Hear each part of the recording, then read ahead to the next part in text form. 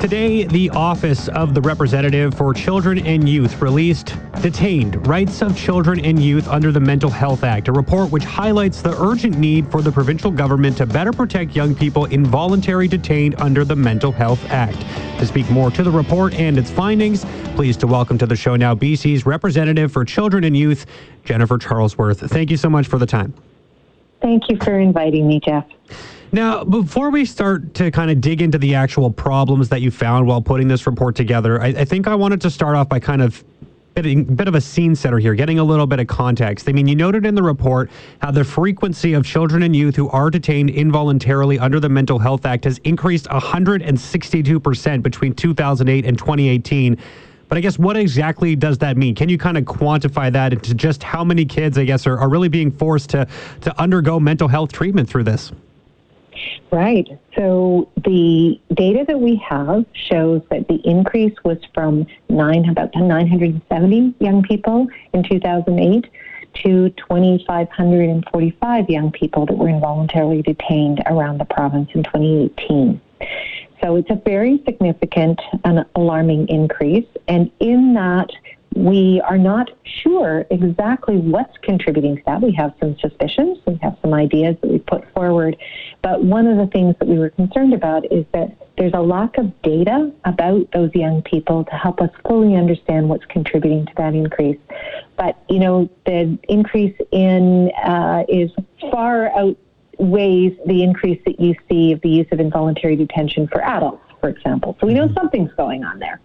So you said you don't really know exactly why this is happening. You have some suspicions. I guess what could be some of the things that might trigger someone to be detained under the Mental Health Act?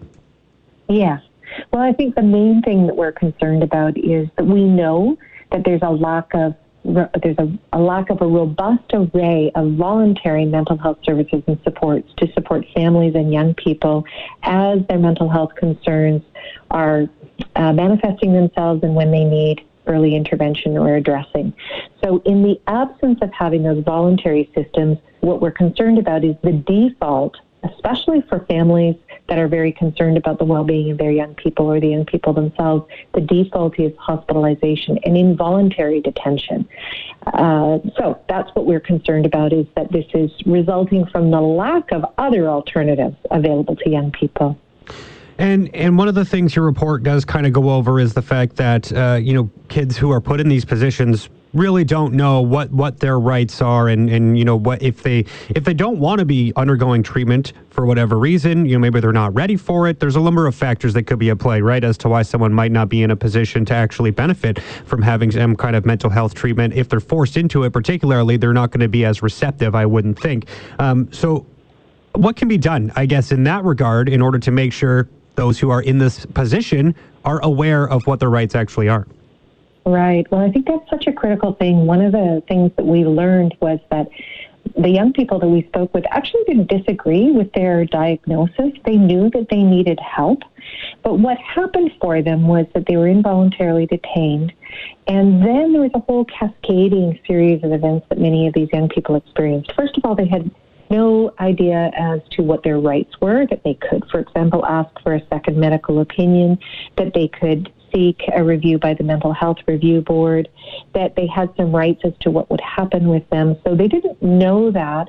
So that felt that they were they didn't have their liberty, but they didn't have dignity or respect because they didn't have the opportunity to have some influence. Then on top of that, within BC, there's a provision called deemed consent. So for anybody that's involuntarily detained, they're not asked to provide consent to treatment. Decisions can be made without their explicit consent. So just by virtue of being detained, they now don't have choice over what happens to them. So that really affected young people because many of them said, I knew I needed help, and I was looking for healing, opportunities to deal with my trauma, opportunities to deal with the things that have given rise to the mental health crises. But what they experienced instead was sedation or isolation and punishment or fear. And that did not support their growth and development. They didn't build the coping mechanisms that they were looking for. So it's both like How do you help them understand what's happening to them? And how do you engage them in finding those pathways towards their healing and their growth and development? So there has to be, I guess, some sort of bridge here, right, between involuntarily detaining someone to put them into some kind of a program and helping someone actually seek that help themselves, right? I mean, if we go with the latter, that's obviously going to be much more productive. I think, any adult knows that if you are wanting help, you're much more likely to actually be receptive to what you're listening to, what you're hearing, if you want it yourself, as opposed to being forced into it, right? So how do we kind of bridge that? Is there a way to do that? I know you have a bunch of recommendations within this report. Is that something you looked at? Yes, well, what we looked at was really what was the experience of young people once they were detained. So the notification of rights, the opportunity to have some say in their treatment decisions, the appropriateness of the kinds of treatment, especially for First Nations, Métis, and Inuit to children and youth. There was a lack of culturally appropriate or culturally connected services.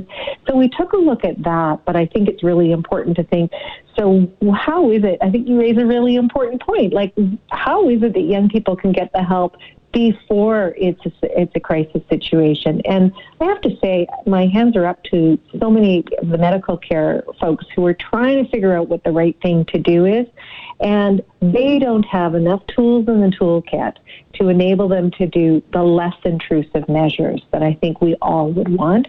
So we really need to focus in on the voluntary system, and then if it's necessary for a young person to be hospitalized and involuntarily detained, then let's make sure we're doing it in such a way that they still feel like they have some say, so that we can help them find the coping mechanisms.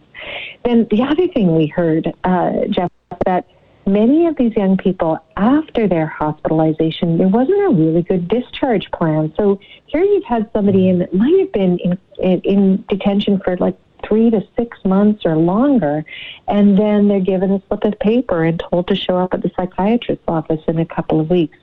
We really think there needs to be much more at the back end as well, so that they can be carefully and thoughtfully and kindly transitioned into supportive situations in their family or in their community, which, too many of the young people talked about being discharged into homelessness or discharged into situations that were not healthy for them.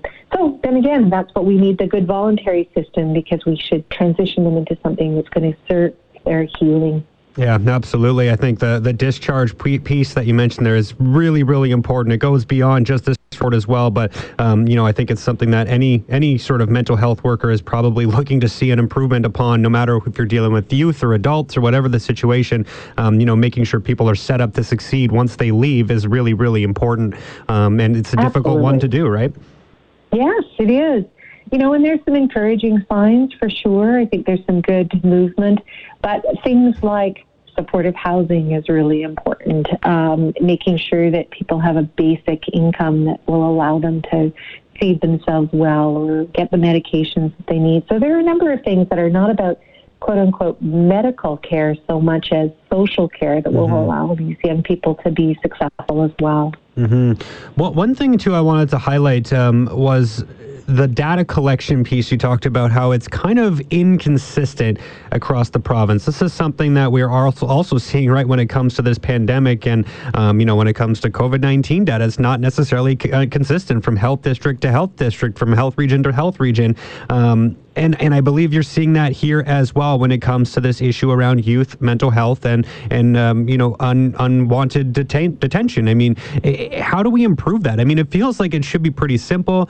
We go to the Ministry of Health and we just say, can you make sure that we're getting a data sheet or something that's really easy to fill out, so you can just tick off the boxes, so it's clear what is going on, and it's easy to compile the information and you have a good picture of what's going on province-wide. Why is that not happening, and how concerning is that? And do you think if there was an improvement under that data collection piece, we could see some easier solutions maybe, or maybe things are easier to identify if we have more consistency? Absolutely. And, we've been in a number of our reports recently, we've been speaking about the importance of data and how what we find, whether we're talking about children and family development or health or even educational, although education's done some good work there too, is the inconsistency of data or the basic lack of collection of data. So as an example, one of the things we found was that there's no collection of information around indigeneity. So we don't know how many First Nations, Métis, and Inuit children and youth are involuntarily detained.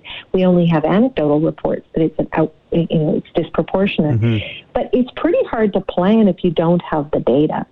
And that's what we found here is that sometimes it's collected, sometimes it's not. Even if it is collected, one health authority might collect it differently than another health authority, and they might not have the same kind of standards, so you can't roll it up to see a provincial picture. So we definitely focused on that in the report and said that there's information that should be collected in order to help inform the planning, and it should be collected in a standardized or regularized way. So I think progress is being made in some areas, but it's you'd think it would be fairly straightforward, but these are complex systems, and there's some work that needs to get done there for sure. And it's not just Ministry of Health and the health authorities either, I should say. Right, of course. I'll get you out of here on this because we've been talking for quite some time, Jennifer, but 14 recommendations or key recommendations related to this. There was 2 that I just kind of wanted to highlight that I thought were probably things that could be done rather quickly and could have a significant impact. And this is, of course, just speaking from my own opinion, but the 2 that I wanted to highlight were notifying an independent body every time a young person is detained under the Mental Health Act and mandating this body to provide rights, advice, and advocacy. I think that's something that makes a whole lot of sense and honestly kind of surprises me isn't already done. And the other one was amending the Mental Health Act to ensure isolation and restraint are only used as a last resort, which again, I think makes a whole lot of sense, right? To try to, have that as the final step in if people just are unwilling to accept treatment and you're worried about their well-being if they don't get it. Are those things that you believe could be easily, changed and would make a significant difference? I think absolutely. So it's interesting because our report was predated by the Ombudsperson's report called Committed to Change and another report by Community Legal Assistance Society. And this is what Jay Chuck recommended, is having an independent rights advice body.